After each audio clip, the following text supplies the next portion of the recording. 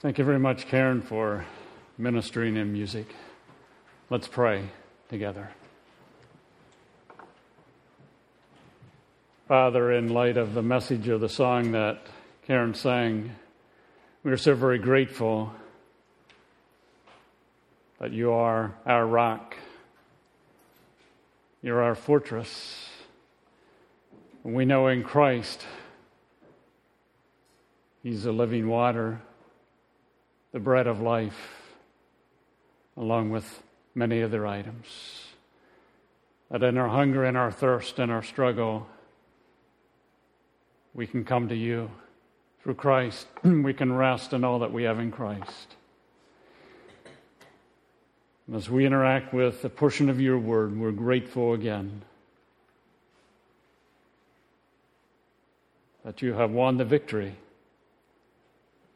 We live and respond in light of what you have done in your creation, what you have provided in Christ, and what you are doing even in the present, and what you will do in the future. For it's in Christ's name I pray. Amen.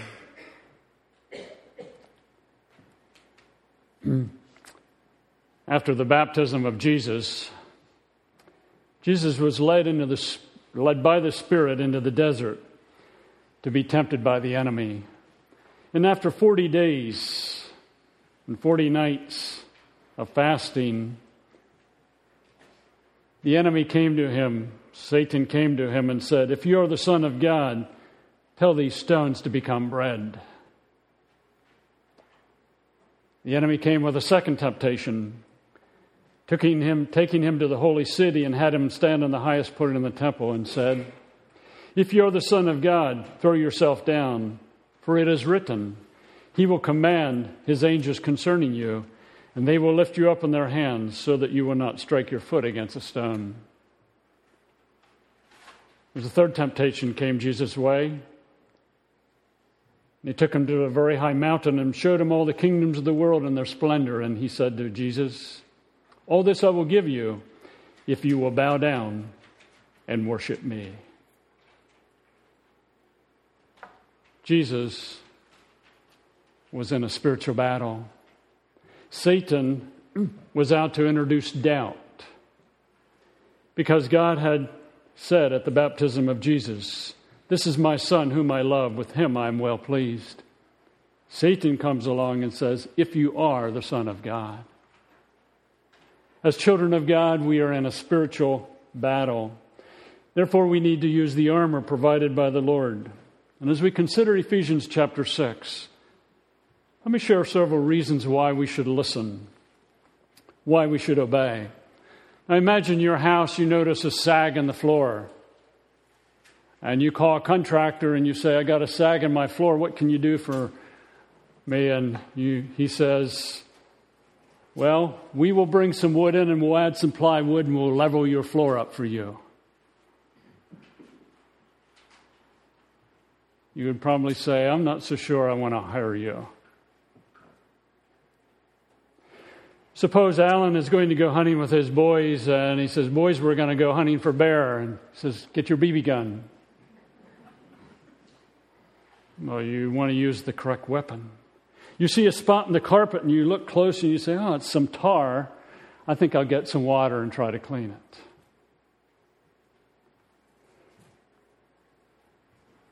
We need to know the nature of what we're dealing with if we're going to respond correctly. Years ago, the story goes that there was some believers got together for prayer meeting. They would get together and pray, and there was a young guy who came to Christ and he started to attend a prayer meeting. And every week, and one of the older guys would pray, "Lord, remove the cobwebs from my life." And every week the old guy would pray that, and the young guy just got tired of hearing it. And one time the old guy was praying, "Lord, remove the cobwebs from my life." And the young guy just piped up while the guy was praying, "Kill the spider, Lord." How many times in life, if we don't understand the nature of the battle, we don't use the correct armor? Essentials are important in transition, important in change. And one of the essentials is to, again, recognize the nature of our battle And we want to read together Ephesians 6, 10 through 20. Ephesians chapter 6, beginning with verse 10. Finally, be strong in the Lord and in His mighty power. Put on the full armor of God so that you can take your stand against the devil's schemes. For our struggle is not against flesh and blood, but against the rulers, against the authorities, against the powers of this dark world, against spiritual forces of evil in the heavenly realms. Therefore, put on the full armor of God, so that when the day of evil comes, you'll be able to stand your ground. And after you have done everything, to stand. Stand firm then, with the belt of truth buckled around your waist, with the breastplate of righteousness in place, and your feet fitted with the readiness that comes from the gospel of peace.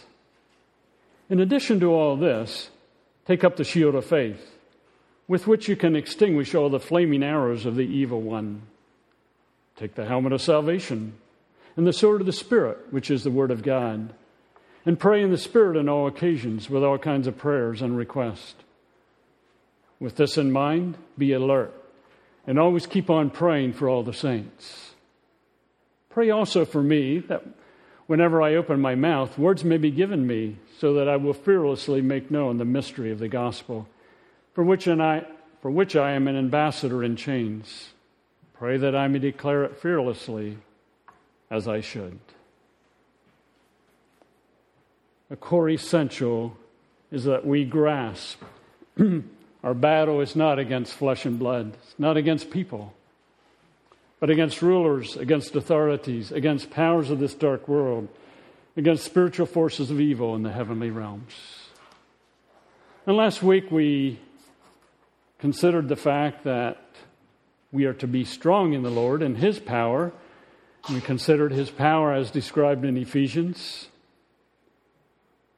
The way we should respond is to put on the full armor of God so that we can take a stand. And the nature of the battle is that we're not battling against flesh and blood, but against rulers, against authorities, against the powers of this dark world, and against spiritual forces of evil in the heavenly realms. So what does he say? Take the armor. And it's interesting that he says in verse 13, put on the full armor of God so that when the day of evil comes, you may be able to stand your ground, and after you have done everything, to stand.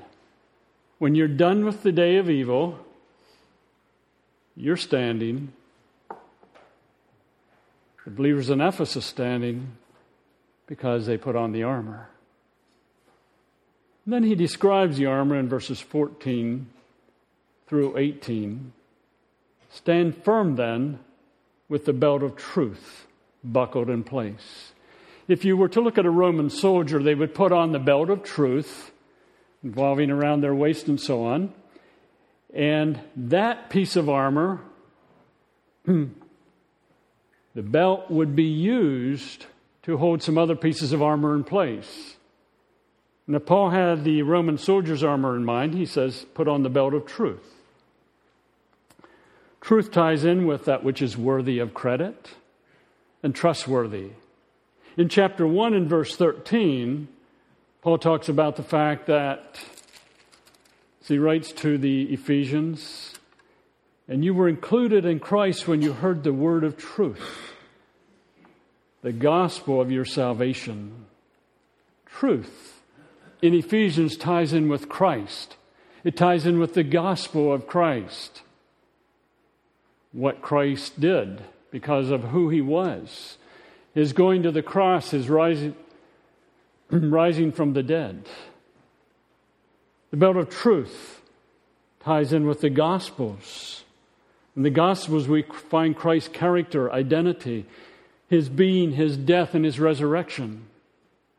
The belt of truth ties in with Christ as it relates to the book of Revelation, where in the future we find that God speaks of the wrath of Christ and the glory that is going to be revealed in Him.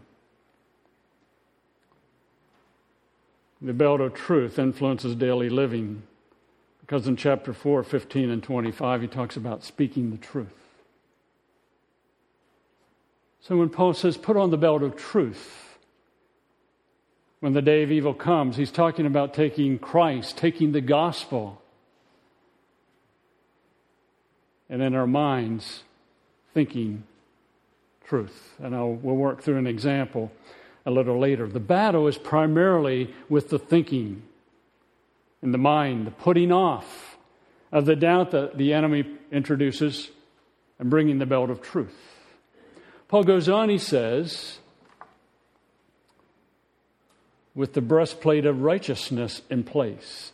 The breastplate of righteousness for the Roman soldier would have protected vital organs, heart, lungs, liver, and so on. He says, put on the breastplate of righteousness. In Paul's letter to the Ephesians, he's talking about an imputed righteousness, a standing before God that the believer has. The Ephesians would have had, that believers today have, of being righteous. And if you look at chapter 1 of Ephesians and verse 4, along with verse 7, verse 4 says, for he chose us in him, that is in Christ, before the creation of the world, to be holy and blameless in his sight. And verse 7, in him, in Christ, we have redemption through his blood, the forgiveness of sins, in accordance with the riches of God's grace that he lavished on us with all wisdom and understanding. Put on the breastplate of righteousness. The fact that we have a righteous standing in Christ, an imputed righteousness. And that righteousness, again, that standing of righteousness before God influences daily living. Because in verse 24, he talks about putting off and putting on in terms of action. So the enemy comes with doubt. And again, we'll work through a couple examples in a little while. We put on, I've been declared righteous. I have an imputed righteousness. That's my standing before God. And that is true of all believers. It's not true just of one or two believers. It's true of all believers, whether they're struggling or they're doing well. Paul goes on, he says, you're to put on or have your feet fitted with the readiness that comes from the gospel of peace. And what I found as I searched about the armor, that we're dealing in a Roman army, that the soldiers would have shoes with fairly thick soles, and then they were studded with nails so that their travel and walking could be more quickly. And there was one battle in particular that the Roman army won because the enemy was not expecting them to get there as fast as they did. Again, because of their feet with readiness. And it's interesting, he says, feet fitted with the readiness that comes from the gospel of peace. Now think about life. If you're not sure you're at peace with God, do you respond very well to him? I'm not sure where I'm at with God today. Am I at peace with him or am I not? You're not going to respond very well to him. You're not ready to respond to him. And the same is true in relationships. You come home from school, you come home from work, and you think, how do I stand with my family? I left them in kind of with a bad argument. What's going to happen? I'm not sure we're at peace. And you kind of back away. Paul says your feet fitted with the readiness that comes from the gospel of peace. And the peace he is talking about is in Ephesians chapter 2. And where Paul mentions, for he himself, Christ himself, is our peace, who made the two one and destroyed the barrier dividing the wall of hostility.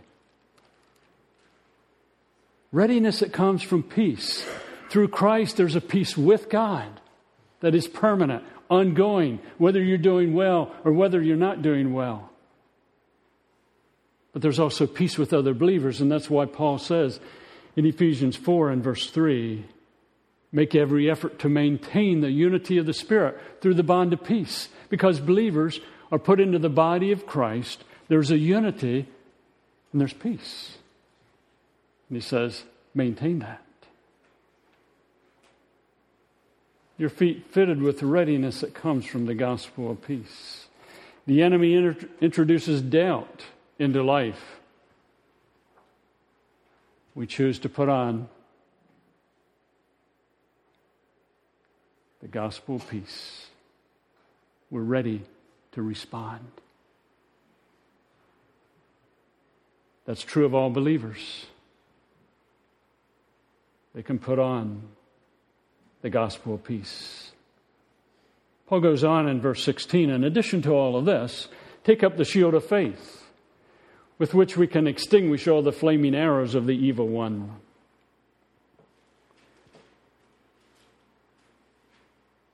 Shield of faith. There's two different shields that were used by the Romans. And one was probably about a 4-foot by 2.5-foot shield, many times covered with leather. And the enemy would sometimes, on their darts that they would shoot, put tar, light the tar, and shoot it at the enemy. You know, the dart being flaming. But the shield would protect. And Paul says, the shield of faith. As you look at chapter 1, verses 13 and 15, you'll find there that Paul talks about having believed, you were marked in him with a seal, the promised Holy Spirit. In verse 15, for this reason, ever since I heard about your faith in the Lord Jesus. In chapter 2 and verse 8, Paul says, for it is by grace you're saved through faith, and that not of yourselves. It is a gift of God, not of works, lest any man should boast. In chapter 3, in verse 17, he also talks about faith. The shield of faith. Shield of faith is referring to a dependency upon God. Taking God at His word. Taking God at His promises. And responding. So the Ephesians came to faith in Christ. They took the message of Christ. They accepted it. They depended upon it. The Ephesians taking the promises concerning their redemption and forgiveness and living and responding when the enemy throws his darts. He clearly states, extinguish all the flaming arrows of the enemy. Shield of faith extinguishes them. The evil one will send darts in various ways. Darts of doubt. Darts that will tempt us to move from following Christ. And he says the shield of faith extinguishes them. So as an example, Lord, I'm going through this difficulty. Why should I rejoice? The very nature of the question, why should I rejoice in the difficulty, is a question of doubt. The shield of faith would say, God says it. God tells me to rejoice in my difficulty. I will. I will believe what God says. Paul goes on and he says, take the helmet of salvation. I think we know that a helmet for the Roman soldier would protect the head, protect the brain. And in Ephesians chapter 2, Paul talks about the fact that the Ephesians, along with believers today, were dead in transgressions and sins, following the ways of this world, the desires of the sinful nature, and also following the God of this world. But in chapter 2, verses 4 through 7, Paul says that because of God, who is rich in mercy, we were made alive with Christ, even when we were dead in transgressions. Been made alive, been raised with Christ, and we're seated with Christ. In other words, there's a deliverance from being dead to being in Christ. Helmet of salvation. And that's why Paul says in chapter 4, 25 through chapter 5 and verse 21, put off lying, speak the truth. Put off stealing. Put on work. Put off cutting words. Put on building words. Because we've been delivered from those things and their power. Again, we're dealing with thinking. Helmet of salvation. I'm not dead. I'm alive. Been raised with Christ. Been seated with Christ in the heavenly realms. And again, that is true of all believers. No matter how much they struggle. No matter how much they've failed. The helmet of salvation is still there. It doesn't depend upon how we live. The armor has been provided in Christ. Paul goes on then, he says, use the sword of the Spirit, which is the Word of God. The sword of the Spirit is, or a sword in the Roman army, would be an offensive weapon. It would be used. The enemy comes. Paul says the sword of the Spirit, and he says the sword of the Spirit is the Word of God. In other words, what does God say? As an example, in chapter 1, verses 3 through 14, we find that Paul reminds the believers in Ephesus, and I think us today, that we have been adopted. We're going to be presented to God holy and blameless. We've been redeemed. We've been forgiven. That's what God says about us. That's what God says about believers. In chapter 4, 1 through 3, in light of who we are in Christ, he says, walk worthy of your calling, being humble and gentle. The sword of the Spirit tells us what to put in place of the empty ideas of the world. Again, we're dealing with the mind, using the Word of God to resist the doubts that the enemy brings our way. And this is true of all believers. The sword of the Spirit is there. It doesn't depend on how well we live. It's there. And then Paul says in verse 18, and pray in the Spirit on all occasions with all kinds of prayers and requests. Pray in the Spirit. The Spirit lives within the believer. We've been sealed by the Holy Spirit. Chapter 1, verses 13 and 14 brought that out. The Spirit is at work within us in chapter 2 and chapter 3. So he says, pray in the Spirit. Communicate with God. Talk to God. Writing to a body of believers. Talk to God. In chapter 1, 15 through 23, Paul prayed for the believers in Ephesus. They might have a spirit of wisdom and understanding, that they might know God.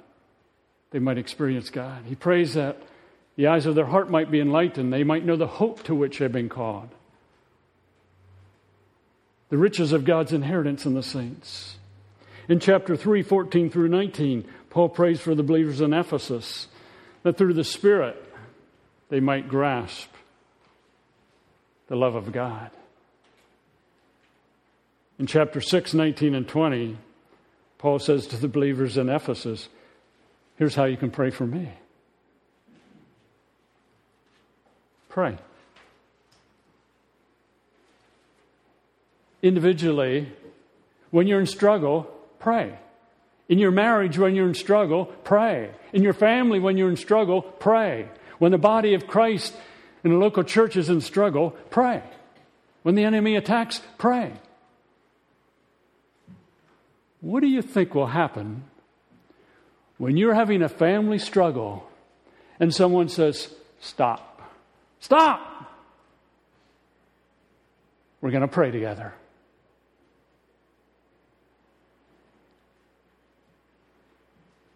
It's going to change the nature of the battle.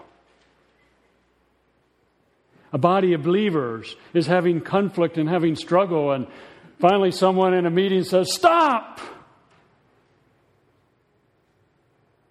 We're going to pray together as a body. Changes the nature of the struggle.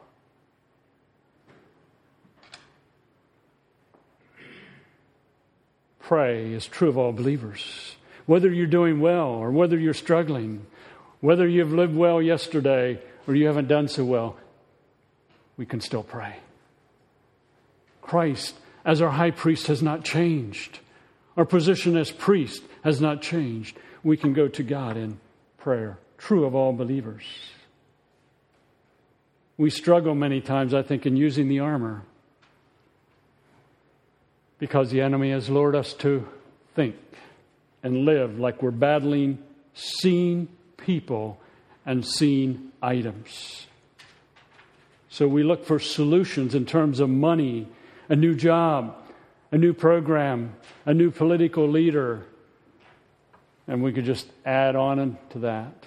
Paul says, the nature of your battle is not against people.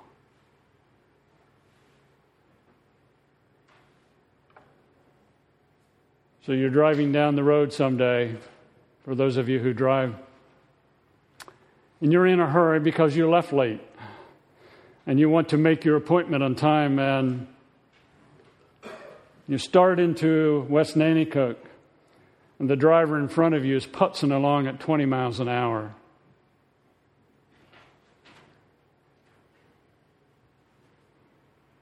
I can just envision what's going through your mind. How do I know? Because I know what would go through mine, and I think we're pretty similar. And probably some of the thoughts aren't always good. And you think, I'll stop with that driver, at least went the speed limit, it would help. And you see the driver as the enemy. So you respond according to the driver. Have you stopped to say, there's some battle going on that I don't see here? Number one, I left late. Number two, I'm responsible for how I think and respond. And so on. So let's take an example of an individual. You may have some relational struggle, you pick it out. Or you may have some besetting sin, you pick it out. But working through the armor. The person is not the enemy, even though I have to respond to them. And I'm not the enemy if it's a besetting sin.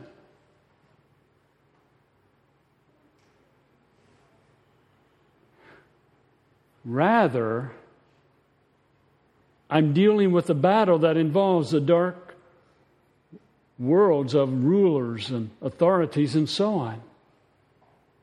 I'm dealing with a battle, an unseen battle. I have this besetting sin. I'm struggling with this relationship. We're dealing with an unseen battle here. But it's manifested in people, besetting sin and so on.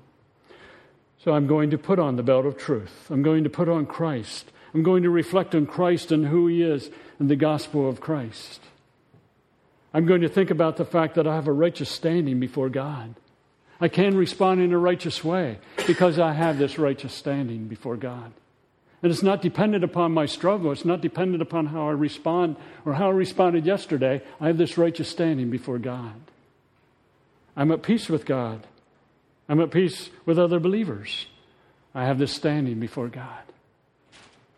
Feet fitted with the readiness that comes from the gospel of peace. Faith. What promises, what parts of God's word apply? Salvation. I can resist sin and respond correctly because I've been taken from being dead to being in Christ. How am I to respond? What does God say? How should I respond in this circumstance? Well, I'm to put off a cutting word. I'm to put on a building word. I'm to put off bitterness.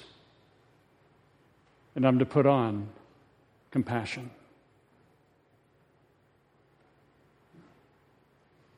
And then pray.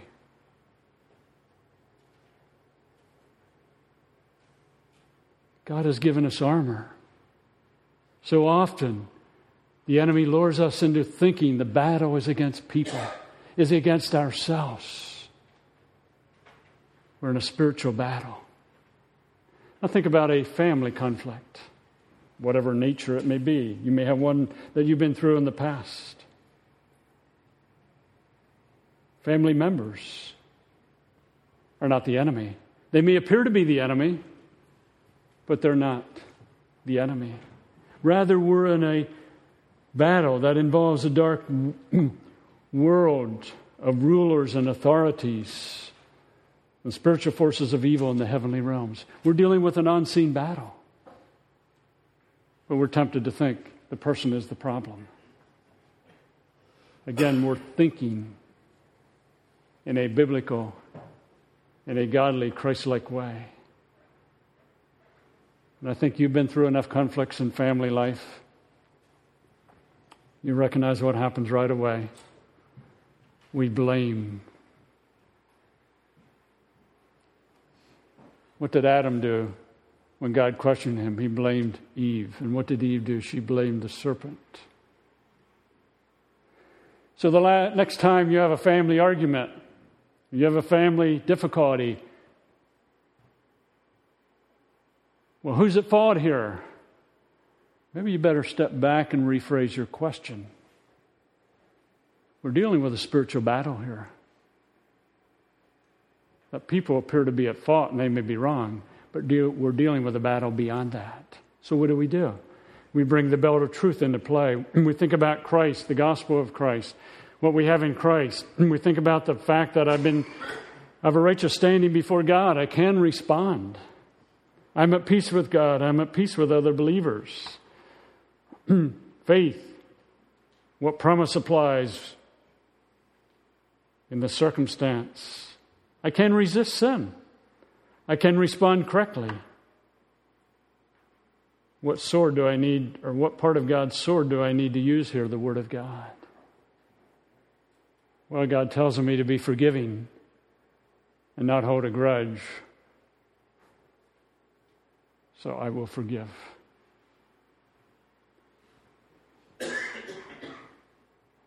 And then praying together.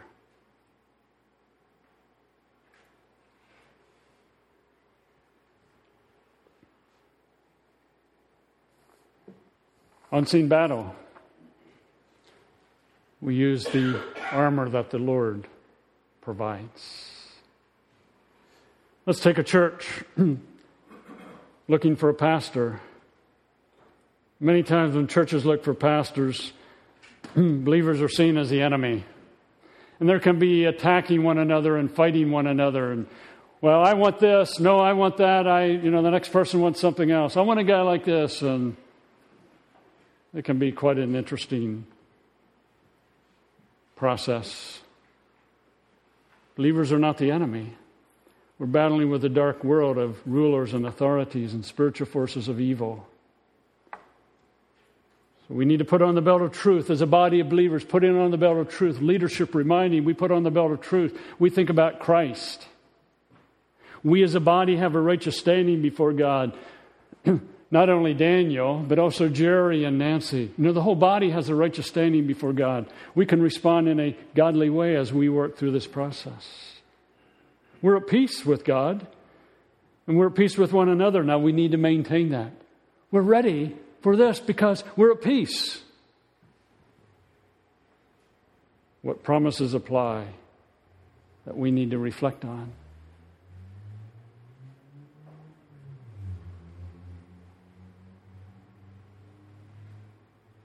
Salvation, we can go through this in a proper way.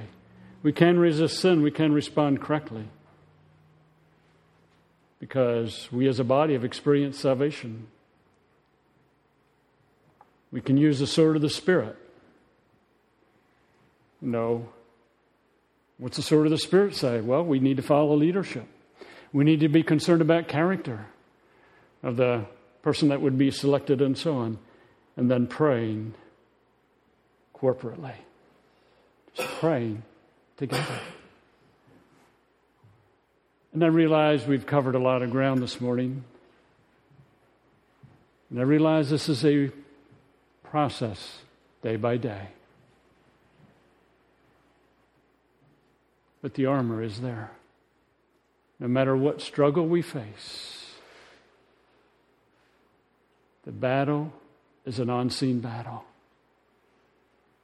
So we need to use the armor that God provides so that we can experience victory. A couple of weeks ago, I mentioned in terms of transition and change and so on, that we would reflect in our church. I remember years ago when we were going through the process of making a decision concerning building. It was an interesting time. And we came to some conclusions that we were not going to borrow any money. We finally came up with a plan, and everyone, basically went along with the plan. And we came through that, I think, pretty whole. Because we realized we were not battling people. There's another decision that we had to make, whether we have pews or chairs. And I think we came through that pretty good, but I'm still upset that no one went along with my idea. I wanted orange pews without backs. And I said that facetiously, and I say that facetiously this morning to illustrate a point. The battle was not pews or chairs. The battle was an unseen battle against the spirit world, but using pews or chairs in the outworking of his seeking to get the upper hand.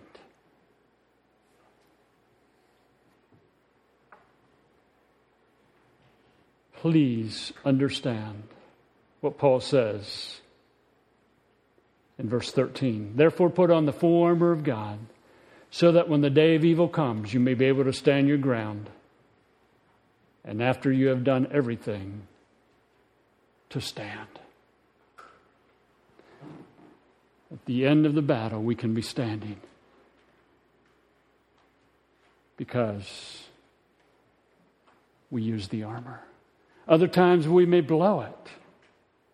But the armor remains there for us to use. It doesn't change because of our being in Christ.